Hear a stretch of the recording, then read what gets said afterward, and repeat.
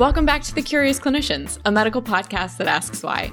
As usual, I am joined by Avi Cooper and Tony Brew. Hello, hello. Good to see you, Hannah. And today we are also joined by our first guest, Dr. Stephen Shen.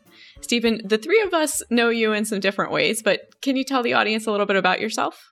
Sure. First of all, I'm thrilled to be here, honored to be your first guest. So I am a dermatologist and an internist. I work at Mass General. I actually attend on both dermatology and internal medicine still, but the focus of my research and my clinical work is complex medical dermatology and oncodermatology, where I basically support cancer patients with skin disease. But I also love medical education, and I started doing some tutorials on Twitter, and that's how I got reconnected with Tony. But actually, I think Tony was one of my first ever chief residents, was my attending for a grand total of 1 day when I was an intern. The best day of your intern year. Best day ever. I remember everything I learned in intern year came from that 1 day. Oh, good answer. Good answer. Love it. That's how I got invited, guys. And then Avi, we were co-residents. And then Hannah, I was your attending last year, which is crazy. I feel like I've come full circle. We have the full spectrum. Full spectrum. So excited. All right. So what are we talking about today, Stephen? So I was challenged by Tony to think of a question that was appropriate for this podcast. And I realized that's something that I've thought a lot about, and I thought I might have some answers to, but spoiler alert, I might not, is why some rashes tend to be acral. And so I thought we could spend some time talking about that. So if it's okay, I thought I could kick us off and just start by saying, what do we mean by acral? What does acral exactly mean? Any thoughts? I think you taught us this when we were on wards together, but I cannot quite Acral, as it were. That sounds like something I would ask you on wards. I apologize. Let's make Tony or Avi answer. What do you guys think? What does acral mean? So I'm just going to go on the record. I don't approve of a derm quiz podcast. I didn't sign up for this. It's too late, exactly. Tony. You invited me. So. We've been talking for 1 minute in, and I'm already getting questioned about dermatologic terminology. But if I know anything, I feel like acral has something to do with the palms and soles. How am I doing? That's great. That's perfect. I think palms and soles is a great first step to describing what acral means. So actually, I used to think it was palms and soles as well. It wasn't until derm residency that I learned that the term acral actually is a little bit more than that. So acral, just think of as your distal extremities. So think about your whole hand, the dorsal side and the palmar side, and your whole foot, the dorsal side and the plantar side. And then in addition to that, your ears, we also consider an acral surface as well. So now that we've got some of that annoying derm trivia out of the way, let's get to the meat of the question. So what kind of rashes do you guys think of when we think of an acral rash? So I guess the main thing that comes to mind for me, especially on like the palms and soles, would be secondary syphilis. Totally. I totally agree. I mean, I think that's my like gut reaction, especially from medical school. It was always rash on the palms, send an RPR. That was always like the thing that it was like the knee-jerk thing that we were taught to do. I also think about other things that tend to be acral that I usually think about when I see a consult from a medicine team. It's secondary syphilis, Rocky Mountain spotted fever, maybe erythema multiforme or Stevens-Johnson syndrome. So this is going to be a super short episode because I can give you the answer, which is that I don't know why they're acral. I don't think we really have a great reason. So done and done. Okay. Well, that wraps up another episode of The Curious Clinicians. Thank you for joining. So I promise I'll be curious. Let's work through this a little bit. So I think there's a lot of conjecture about why rashes are acral. And Tony and I have actually talked about this before. And I think, Tony, you reminded me once that it was in a tutorial somewhere, but that maybe temperature plays a role. Do you mind filling me in or filling us in on how temperature might play a role on acral predilections for rashes? Yeah, and use the word conjecture, I think, earlier. And if you didn't, I'm going to use it right now. Because when I had thought about treponema pallidum and the secondary syphilis rash and the fact that it appears on the palms and soles, I had assumed that it had something to do with the fact that treponema is a notoriously cold tolerant organism, meaning, and in fact, probably the reverse is better. It hates the heat. And so I said, oh, okay, if it's an organism that hates the heat, it probably goes to the coldest part of the bodies. That would be the hands and the feet. But that, again, I would say would be conjecture. Yeah, but I think it totally makes sense. I think it's a logical answer to why secondary syphilis might have a predilection for the acral surfaces. So I really wanted to run with that, and I looked and tried to find a convincing kind of piece of evidence, some type of primary literature, and I kind of came up empty. I'll share in a little bit some of the stuff that I did find. But I think one thing that I would suggest and try to push back a little bit on the dogma that we've all learned is that secondary syphilis, although may present acrally, really starts on the flanks and the shoulders first as this papulosquamous, which just means bumpy with scale, non-pruritic eruption, and then afterwards starts to spread to other places, including the acral surfaces. But along with the acral surfaces, it also comes with all these other cutaneous findings like alopecia of the scalp that we describe as quote-unquote moth-eaten. There's these things called split pea papules that happen by the oral commissures, which basically looks like a papule with a little line on top of it. Or this other thing called the necklace of Venus, which are hypopigmented macules, mainly around the neck, which is obviously why it's called a necklace. But then the palms and soles are involved in that eventual spread of this rash. And the palms and soles usually we think of as copper pennies. So these kind of brown, hyperpigmented, flat-topped papules that appear.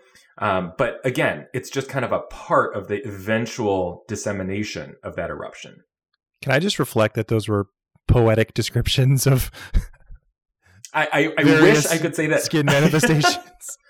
I wish I could say that I came up with those terms, but I think this is one of those where even though I don't think that eponyms and those types of names are the most helpful when we're learning dermatology or medicine in general, some of these are helpful just because if I remember necklace of Venus, at least I'm thinking about, okay, around the neck is where I'm going to find that. And so some of these are helpful in that type of context.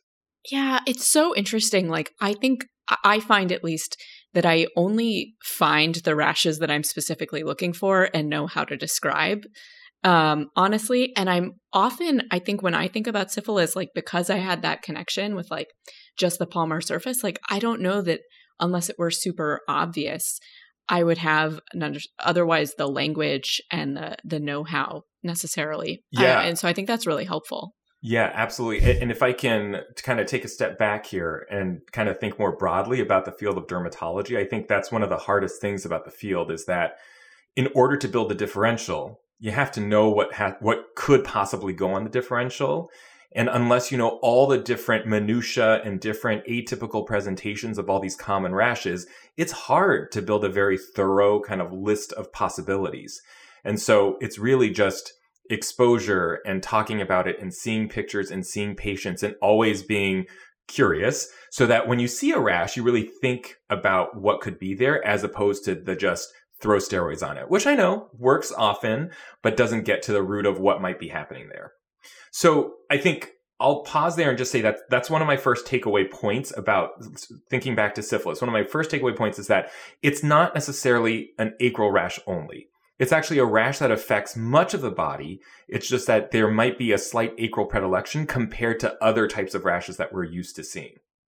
And that actually fits with the cases that I've seen over the last 5-10 years where if they have a palmar rash in the setting of their secondary syphilis, it tips us off. But I feel like they invariably have it on the torso too. If my memory serves me correctly. Yeah, that's perfect. I agree. I don't think I've ever seen a secondary syphilis rash that was palms and soles only. It's always palms and soles in addition to something else.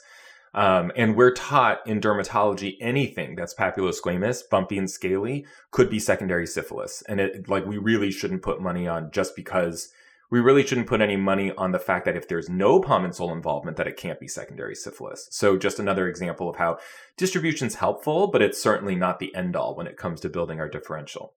So in addition to secondary syphilis, I think another great example of this idea of a generalized eruption that happens to also occur on the palms and soles more frequently would be erythema multiforme and Stevens-Johnson syndrome. You see lesions everywhere, but the acral sites just happen to be more involved when compared with other eruptions. And that's interesting. So, why does that happen? Like, what is it about the acral skin that's different that might lead to some of these differences. We're okay with conjecture on the Curious Clinicians as long as there's a reasonable hypothesis. Totally. Thanks, Abby. It can be slightly unreasonable. I've got a lot of those too. Preferably with like 100 to 100 million year history. Yeah, exactly.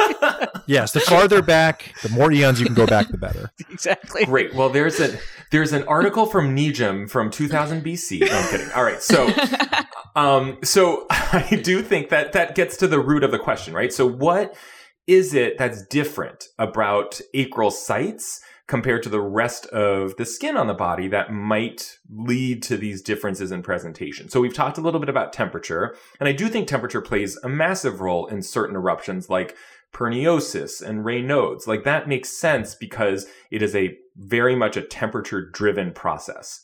But let's think a little bit more like what's different about the skin on your palms and soles compared to, let's say, your abdomen. So it's definitely feels different. I love that you're actively touching your palm right now, Hannah. That really, I love it, even though no one can see it.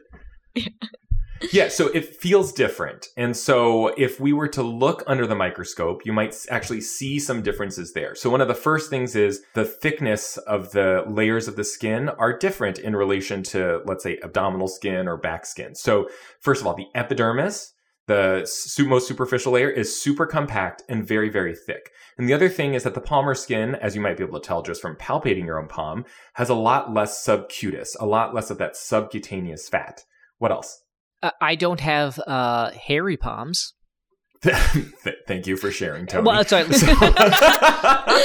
let me generalize. I have yet to meet someone who has hairy palms, and so I will go so far as to say that generally speaking, people don't have hairy palms, and hair does not grow on the palms or soles for that matter. It's like fair conjecture. Yeah, exactly. Sorry, well, yeah. Right. So the fancy term that we could use is something called glabrous skin. So glabrous, all it means is just smooth.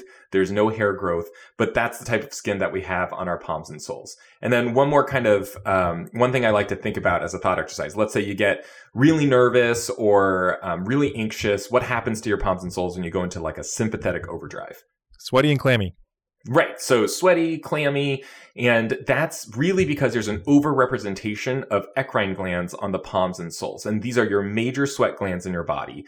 These are the ones that really help regulate temperature. And there are a ton more on your palms and soles than on, say, your abdomen or even on your back. So there's eccrine sweat glands, but how do these differ from the apocrine glands? Those are also sweat glands. Is that right? Yes. Thank you for the reminder. We should clarify. So apocrine glands are the ones that are also involved in sweating, but they're attached to a hair follicle. So they're associated with that appendigeal hair follicle structure. And so that's typically in your armpits, for example.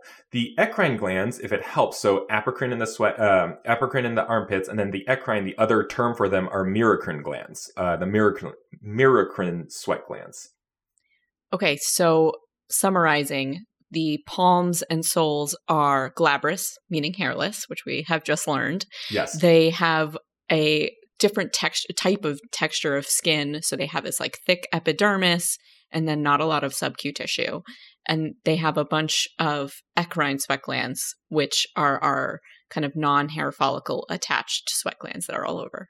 Perfect. That was like a mid-tutorial recap. I love it. Okay. So wait, but bring us back to rashes from tweet one. Yeah, exactly. Everyone's palms are sweaty because we're getting a derm quiz, but let's get back to the rash. Practically an Eminem song in here. Everyone's right now feeling sorry for Hannah for being my intern last year right now. So glad you asked. Let's talk about rashes. Yeah. So this is a great example about how this difference in distribution of glandular structures or eccrine glands actually can change the predilection for certain rashes. So there's this particular rash that I think is a great example of this. It's called hand-foot syndrome. And as you or as many of your listeners may recall, this is actually an eruption that happens primarily on the palms and soles that happens with certain chemotherapeutic agents. A lot of chemotherapeutic agents have been implicated, but cytarabine is that classic trigger.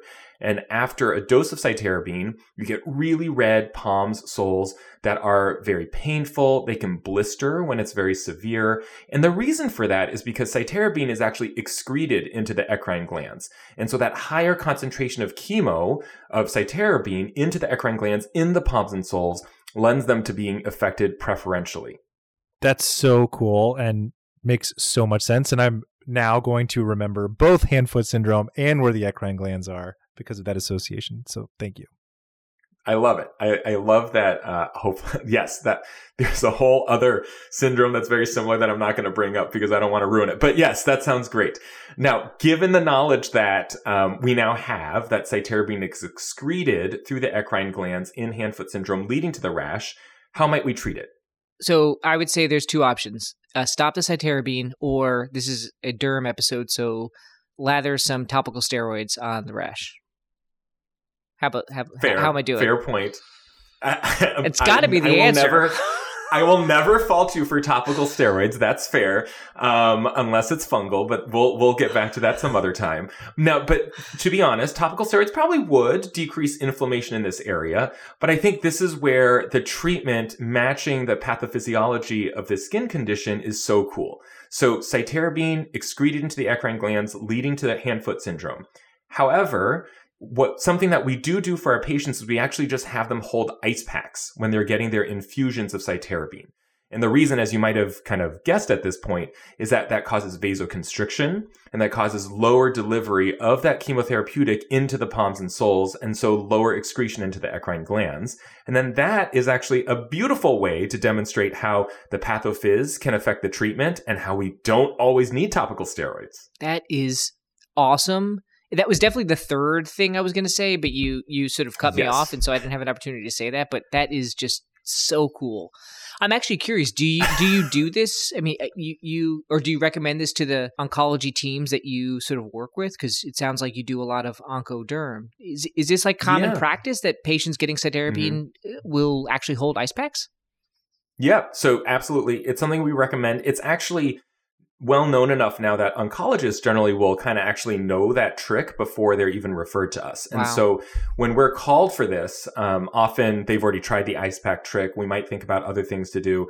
And then the other big reason for referral or for consultation for dermatology is to make sure that that's all it is, that it's not another type of eruption on the palms and soles. So let's talk about something else that's kind of in the oncodermatology space, acute cutaneous GVHD, graft versus host disease. Have you guys seen this before? I have not. I have, and we were really unsure if it was that or like a, I don't know, drug eruption or a viral exanthem. Yeah. And honestly, that is the differential because viral exanthem, drug eruption, GVHD, they all present the same way, which is a morbilliform eruption, which is just the fancy dermatologic way to say measles-like. So if you break it down, 3 to 4 millimeter erythematous papules that coalesce into plaques. And it could be any of those three things. And if you think about someone who's just had a stem cell transplant, GVHD's on the differential. They just recently started, most likely, trimethoprim sulfa, acyclovir, fluconazole. So drug rash is also on the differential. And then on top of that, if you think about viral status, like your donor could be CMV positive and your recipient could be CMV negative. So viral exanthem is also on the differential. So it's really hard to differentiate those types of rashes. But this is where distribution actually helps a lot. So GVHD tends to start acrally. It tends to start palms and soles. And then unlike a drug eruption that starts on the torso and moves outwards, GVHD starts distally and then moves inwards towards the torso. And I'm going to go out on a limb and say that you guys now can figure out why that might happen. Is it the eccrine glands? Yes, perfect. Yes. Look at that spaced repetition. All right. So the classic finding on pathology for cutaneous graft versus host disease is that inflammatory infiltrate of the graft is actually in the eccrine glands, or what we call the acrosyringium, which is just the like coily bits of the eccrine glands down in the dermis. So that's a natural kind of pathologic correlation to what we're seeing clinically. These are fascinating. And I could talk about sweat glands all day. But I'm curious if you have any other examples that don't involve the eccrine glands that sort of can clue us into, acral rashes. Yeah, for sure. So I do think that eccrine glands and anatomical structures and the microscopic structures are the easiest way for us to think about why there's differences between acral and non-acral skin, because things get a little bit murkier when we walk towards more temperature or other things that might cause it. Now, before we even get to temperature, I think we need to acknowledge that there are just certain things that are going to happen more frequently on the acral surfaces because we use our hands for certain things, right? So everyone now, because of the pandemic and hand washing, like we all have a higher chance of contact dermatitis, a hand dermatitis. Dentists in particular are at high risk for something called herpetic whitlow, HSV on the fingers. And that's obviously usually distal because of where their hands are and what they're doing for work. But then when it comes to other certain infectious things on the acral surfaces, it's a little bit harder to have a very clear answer. But we do know that it happens. Yeah, I mean, it's like in the name, right? Like hand, foot, and I guess there's mouth in there too. Hand, foot, and mouth syndrome, it's literally in the name, right? Yeah. Let's talk about eccrine glands in the mouth. No, I'm kidding. Totally kidding. All right. So, but you're right though, right? Like viral processes are classic for acral distribution. So for example, parvovirus B19, I know we like all learned about slap cheeks and like what we usually think about back in med school, but it actually causes something called a purpuric gloves and socks syndrome. And that's an acrally distributed purpuric eruption. So I actually found an article that describes that there's these different strains of porcine parvovirus that preferentially replicate at different temperatures. But other than that, there's really nothing convincing in human models to show that temperature truly makes a difference in these viral exanthems. And then there's kind of the more meta question of what's actually happening in the skin with a viral exanthem. Like you have virus everywhere in your body. So does the rash being on your acral surfaces actually mean you have more virus there? Or is it just a sequela of a systemic viral infection? So I think there's a lot of questions that could be asked, but unfortunately nothing definitive, at least that I could find in the literature. So that's interesting about the potential viral causes of acral rashes, but have you seen anything or have anything related to bacterial causes? Yeah, so let's think a little bit more about the syphilis example. So, Tony, like you said, syphilis is kind of a classically known to be a good replicator at lower temperatures. And there's definitely some papers that really show that between 33 and 35 degrees Celsius, like it really replicates much better than at 37 degrees Celsius. So maybe we can use that to explain why acral surfaces are more likely involved. But then what's interesting is that I also looked at other spirochetes. So if you look at Borrelia, for example, in Lyme disease, we see that they also replicate better at lower temperatures, 33 to 35 degrees Celsius. Yet when we have disseminated Lyme, which, I think of as the but the corollary to secondary syphilis, we don't see an acral predilection. So I think that unfortunately, while it's easy to find any paper to support what you want to kind of prove and say, I think here it's still a little bit questionable as to whether it's truly a temperature story. So, it sounds like we don't have a lot of answers, but, the anatomical differences and some of the kind of pathological structures in the skin that may account for at least some of these differences. Like I said before, for me, it's going to help me remember that stuff, which is great.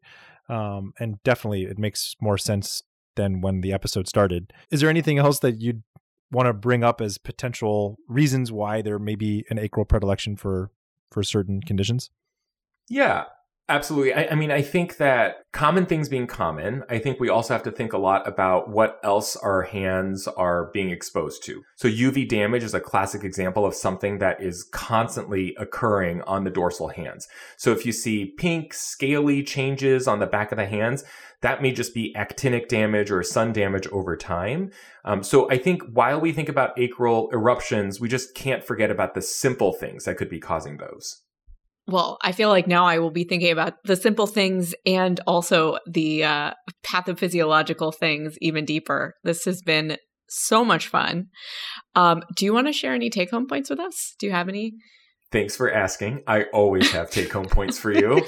So I think first off, what I would say is just remember what acral means, that it's not necessarily palms and soles, but it's actually distal extremities, the entire hand, the entire foot, and even the ears. And then the other thing I would emphasize is that acral distribution can help differentiate different rashes with similar morphologies otherwise. And I think graft versus host disease is a great example where even though the overall eruption, the primary lesion might look the same, the way it starts and the direction that it moves is really helpful for differentiating between the different items on your differential. And then finally, I think many of the findings might be related to different microscopic anatomical differences. I don't think it's necessarily important to know what the exact differences are, but I do think the take-home point here is that if you know the pathophysiologic mechanism, it's kind of cool because then you can tailor your treatment towards it, like the ice packs for cytarabine example. I am so excited to tell patients about that. All right. This is so cool. Well, yeah. Now this actually wraps up another episode of The Curious Clinicians. Thank you as always for joining us. As a reminder, you can join our mailing list at curiousclinicians.com to stay up to date on episode releases and have detailed notes delivered directly to your inbox. We are excited to partner with BCU Health to offer CME and MOC credits for physicians and other healthcare professionals just for listening to this episode. For more information, you can visit ce.vcuhealth.org/curiousclinicians. And as always, the information contained in this episode is for educational and entertainment purposes only and does not constitute medical advice. Until next time, we've been the Curious Clinicians.